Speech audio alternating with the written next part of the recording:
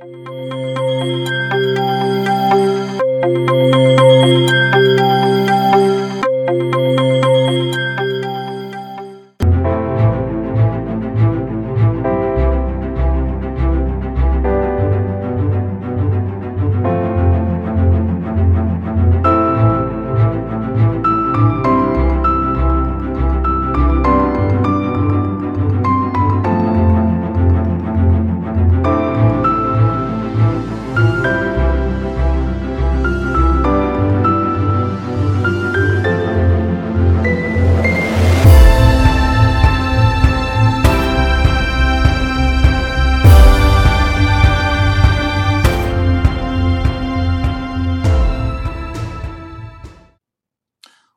to another episode of Progress, Potential, and Possibilities, discussions with fascinating people designing a better tomorrow for all of us. I'm your host, Ira Pastor. Welcome, everybody, again to another episode of the show, bringing you another fascinating guest today who is helping to create a better tomorrow for many people.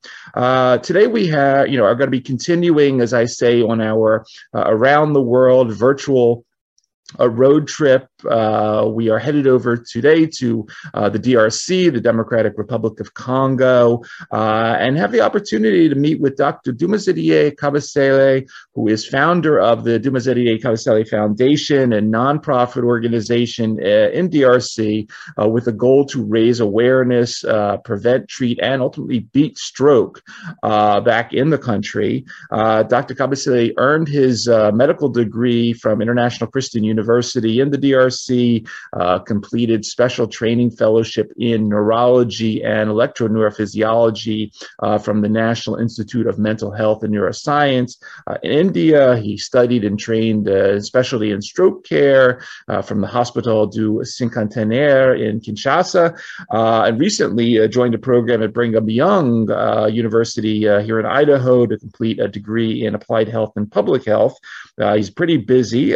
He is very passionate about all areas of vascular neurology, paralytic stroke care, and he has appeared recently in numerous TV shows and talks, ultimately to raise awareness about various neurological disorders in the DRC, and strongly believes in transforming the world by giving people hope and helping them have a better life and health. And we're honored to have him with us today. Dr. Kabasele, thank you so much for taking the time to come on the show today.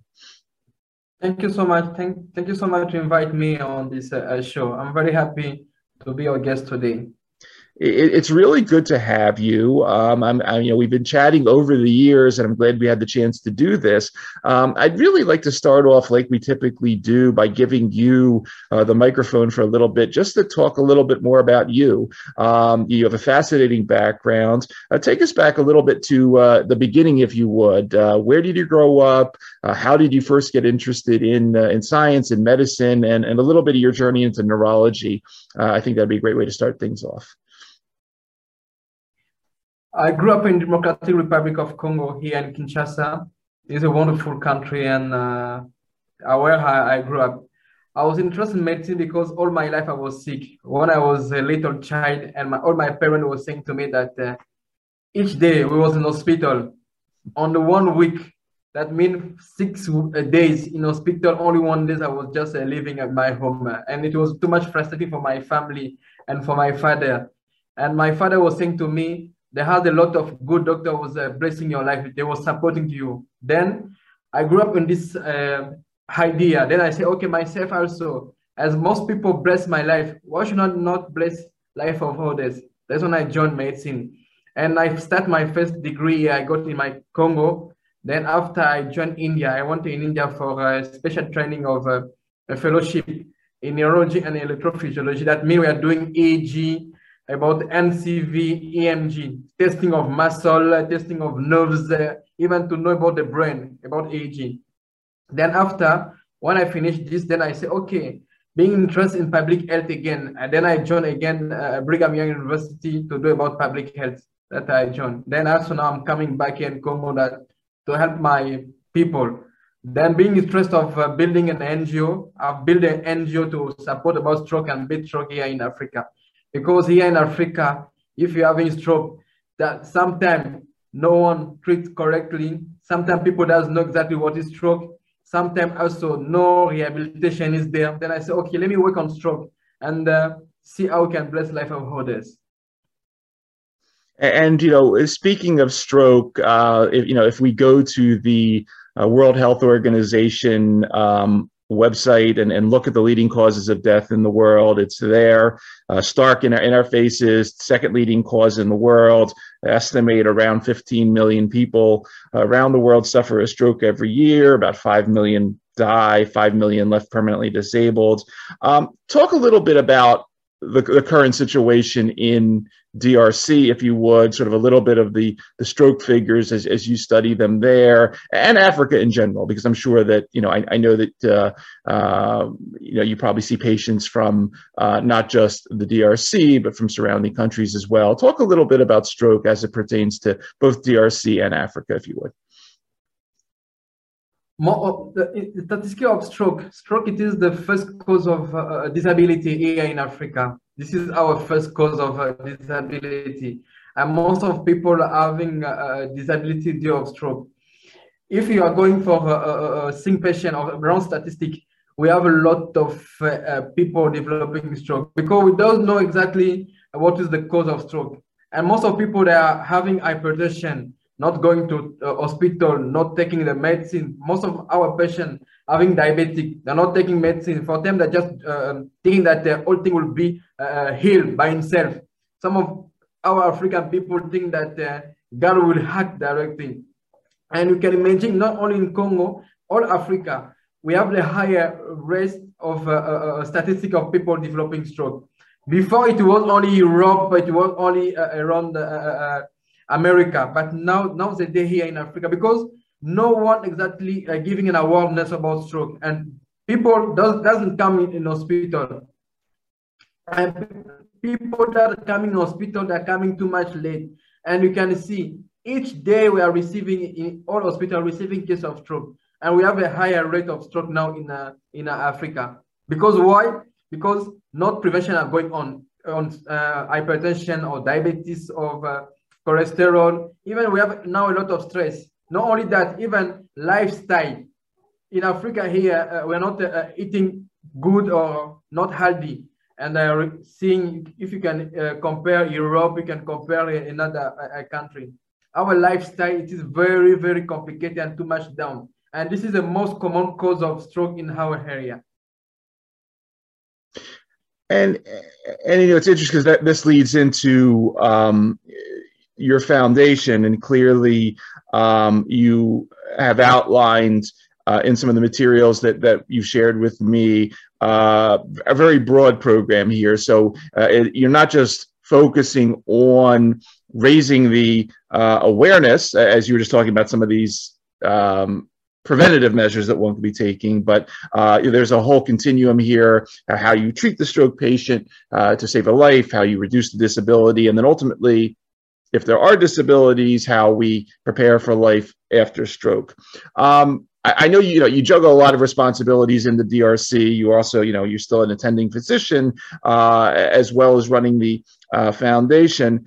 Talk a little bit about when you developed the foundation, a little bit of what you're looking to achieve with it, and how you sort of interface the whole program that you outline in there with some of the existing healthcare system, hospitals, and so forth that you work with in DRC. Our goal, it was to help people to understand first what is the stroke. This is our goal of my foundation. What is stroke? And the second thing, how to treat stroke and how to prevent it. What I've found here in my community, it is that you can see some people doesn't know exactly what is stroke. When they develop stroke today, then they can take it around 1 week, 2 weeks, 3 weeks, even 1 month after they will come to the hospital. When you ask them a question, what time you develop stroke? They're saying you 1 week back, 1 month back. Why did you not come to hospital? I didn't know. Some people are giving you, we don't have money. Some, we're thinking that it will move away. The goal of my foundation was not only to prevent, to treat, and to beat stroke in our country. And our goal it is to work not only with patients, to work also with medical staff, because nowadays also we have the new guideline of stroke, and most of people doesn't know exactly what is the new guideline of stroke and how to treat stroke. And the third thing for us, our main project is each stroke patient, they should go out from the hospital with a plan. What is the treatment plan? What is the rehabilitation plan? Most of us, after you developing a stroke, then after they treat you, then they put you out. You don't know exactly what is the plan, what we will do, how they can help you about recovering. But our NGO now, we are working just to support not only patient, supporting the medical staff and supporting also the family. Imagine that I am the husband of my family, then I'm developing a stroke. How can I get money? How can I go to work? You see how my family will be too much stressful. But we should have people that can support also family and to help them how to link with the patient that will help recovering faster. This is our main project of our stroke. We are working full on DRC to prevent, breed, and treat stroke in our country. I noticed, you work at, additionally, I mentioned the Cinquantenaire Hospital in Kinshasa, which I believe is the first or the second largest hospital in the country. Is part of sort of it defined as the medical city. I was just wondering, what's the current state of sort of either investment in or foreign investment in sort of the advanced healthcare infrastructure currently in DRC? I mean, it is, we think of DRC, at least here I'm sitting in the East Coast of the United States. I think of it as very rich in natural resources and energy and things of this nature. What's the current state in 2022 of sort of just the healthcare investment infrastructure, whether it's within DRC or foreign companies that are setting up the biomedical infrastructure in DRC? 10 years back, my country was very down with infrastructure of medical things. But now we have now a lot of people coming to invest. Now we have, as I told you, we have a good center among here in Kinshasa. Mm-hmm. And investment is very easy. And if you can see, we have MRI, we have a CT brain, we have a ICU team, we have a stroke specialist team. Not only in my hospital. Now, most of people are coming to invest in Congo. And it is a very safe place because they are coming. And it is also a good thing to be paid. Here, most of people are coming to invest. They are receiving a lot of money because they are building their name. They are building whatever they want. And you can see.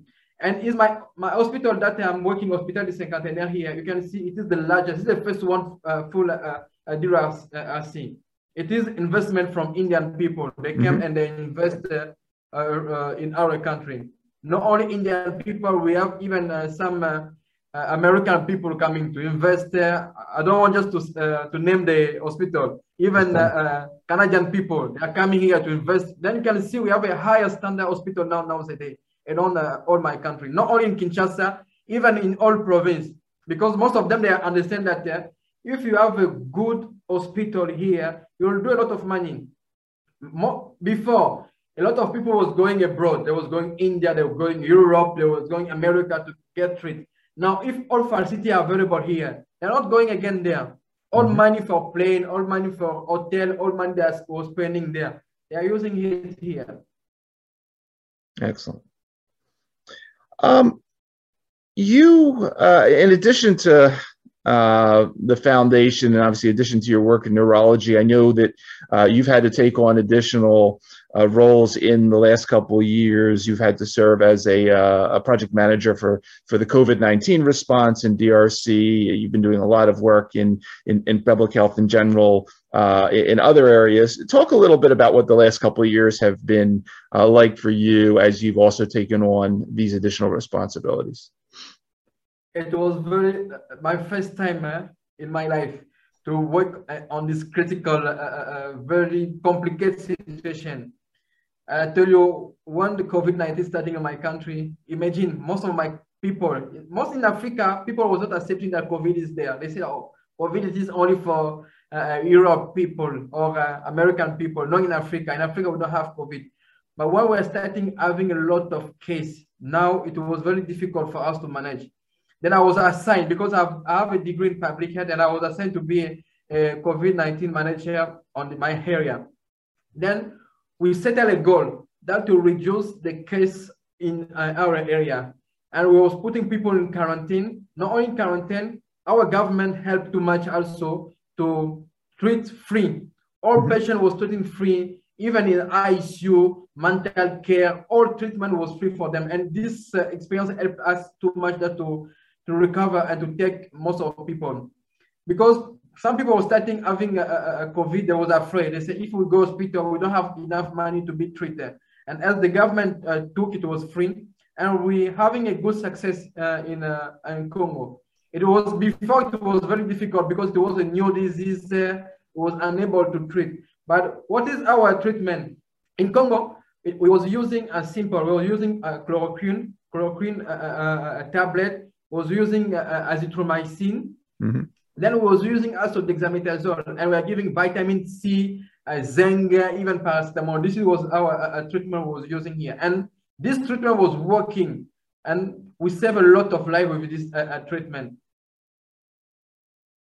What it's interesting because I was watching one of your presentations. I think it was from Brigham Young, and you were talking about sort of other things that you're going to be getting into in the coming years. And there was an interesting part of your presentation where you talk about the development of new healthy interventions based on environmental and ecological change. And this is very interesting because we've talked a lot on the show about, although we think of health as health, there's all these changes that are happening and they impact health, whether it's the infectious diseases or whether it's climate change, whatever it may be.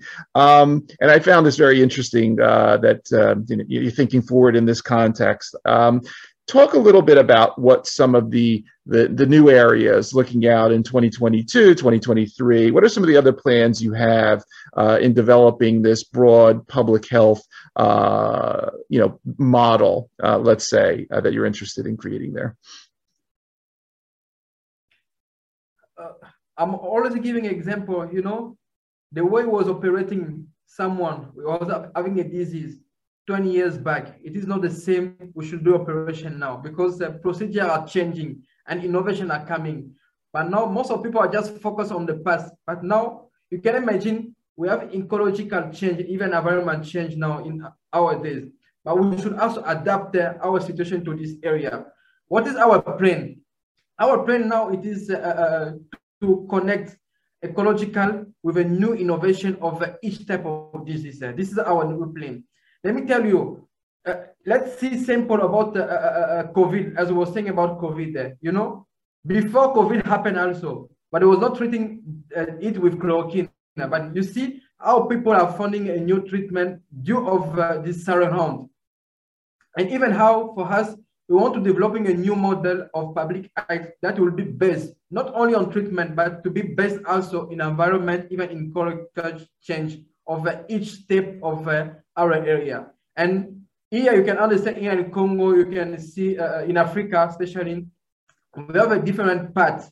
And we should also develop our model based on each developed part, depending on the climate, depending also of the area, depending also of each culture of the people. I cannot just develop, because I cannot just take the model of developing in USA, just apply it here in my country. No, this is very different, because you should know exactly what is the culture, what is the area, what is the climate, what is the environment building. This is what we are working now. We want to develop each project based of the area, based of the ecological system of specific domain. Outstanding. One other thing I wanted to mention, when I before the show, when you had sent me your biography, I found it very interesting that You don't introduce yourself as a doctor or a neurologist first in your bio. The first thing you mention is that you are the husband of Shidel Kabasele, who is your wife. She's a nurse. And I always, we always talk about influencers, important people in one's life on this show that have been there with them. It seems like, from what I've seen in the literature, you and your wife make a very important healthcare team there. It's not just one of you, but working together. Talk a little bit about your wife, if you would, and the importance of her in this, in the Dr. Kabasele equation, but also in this integrated vision of public health that you have in DRC. As you say, most of my introduction, even you can see most of my show, I never introduce myself as a doctor because I've already let people understand. I already believe that you should let people trusting you, not only saying that I have degree, I have this degree, I have this degree. No, based on what you are talking, people can understand that this I have a background or not. Then, my wife, she's a nurse, and her name is Shidel Kabasele. Also, she's a wonderful lady. That is why I mostly want to introduce myself as I'm a husband and a father because I love my family too much. And together, we are establishing a good healthcare project for our Congo because we want a new innovation. We want to help people. We want to support people. And this is what our desire, my wife have also. She's a wonderful. She grew up also here in Kinshasa, in Congo. And we met also when we was in medical field. We was working previously in another hospital when we met. And she was working too much good. And she was loving too much of a patient. Now, you know what? Let me give you some story. Please. Most of my patients were saying to me, "This wife, she's wonderful. She know how to take care of neurological patient. And if she know how to take care of neurological patient, she can take care of you." Because I know that you can. Marry her. Because neurological patients are too much complicated. Sometimes they have parasites, they have some disease, and if someone are able to control them, that means all the life she's able to do whatever is possible. That's wonderful. While I have you, any other programs? We talked about stroke. We've talked about your public health interests, your wonderful relationship with your wife. Anything else for 2022, 2023 that you want to mention that I have not touched on? Please have the floor. The only thing, we already discussed whatever, but the only thing that I want just to talk to everyone around the world that we can bless the life of others and we can support people. Whatever we are, we can just continue to do our impact there. And we believe that if you have a good innovation and you're developing your approach based on environment, based on ecological model, you can be a good team manager and you can having a good success there. In my new career of public health and neurology, even as a physician, I've understand that working with colleagues, working with people, we can just establish a good model of health. And health nowadays need people that they should do a good impact around the world. That we need. We need people that can have innovation. We need people that are developing a new model. We need people that are creating and giving hope to people. And we need people also continue to work hard and to support people. Outstanding. Yeah, and I love your message of innovation, but also crafting innovation for specific local environments. It's not all one model, as you say. The U.S. model may be good, but it's the DRC requires other models, and you have to craft them. And I think it's great what you're doing on all these fronts. I'm going to continue to follow you and stay in touch, obviously. For everybody that is going to be listening on the podcast networks to this episode or watching on the YouTube channel, again, you've been listening to Dr. Dumazeddine Kabasele, founder of the Dumazeddine Kabasele Foundation, doing really amazing things on the front of stroke, public health, environmental and ecological thinking and medicine. Dr. Kabasele, I want to thank you again for taking the time out of your schedule to come talk for a little while on these themes. Obviously, thank you for everything you're doing there and creating these new models. And as we say on this show, thanks for helping to create a better tomorrow through what you're doing. Really great story. It was really good seeing you. Thank you so much for your time also. I'm very happy that to share this, that we can creating a new model and bless life of others, whatever we are. Absolutely.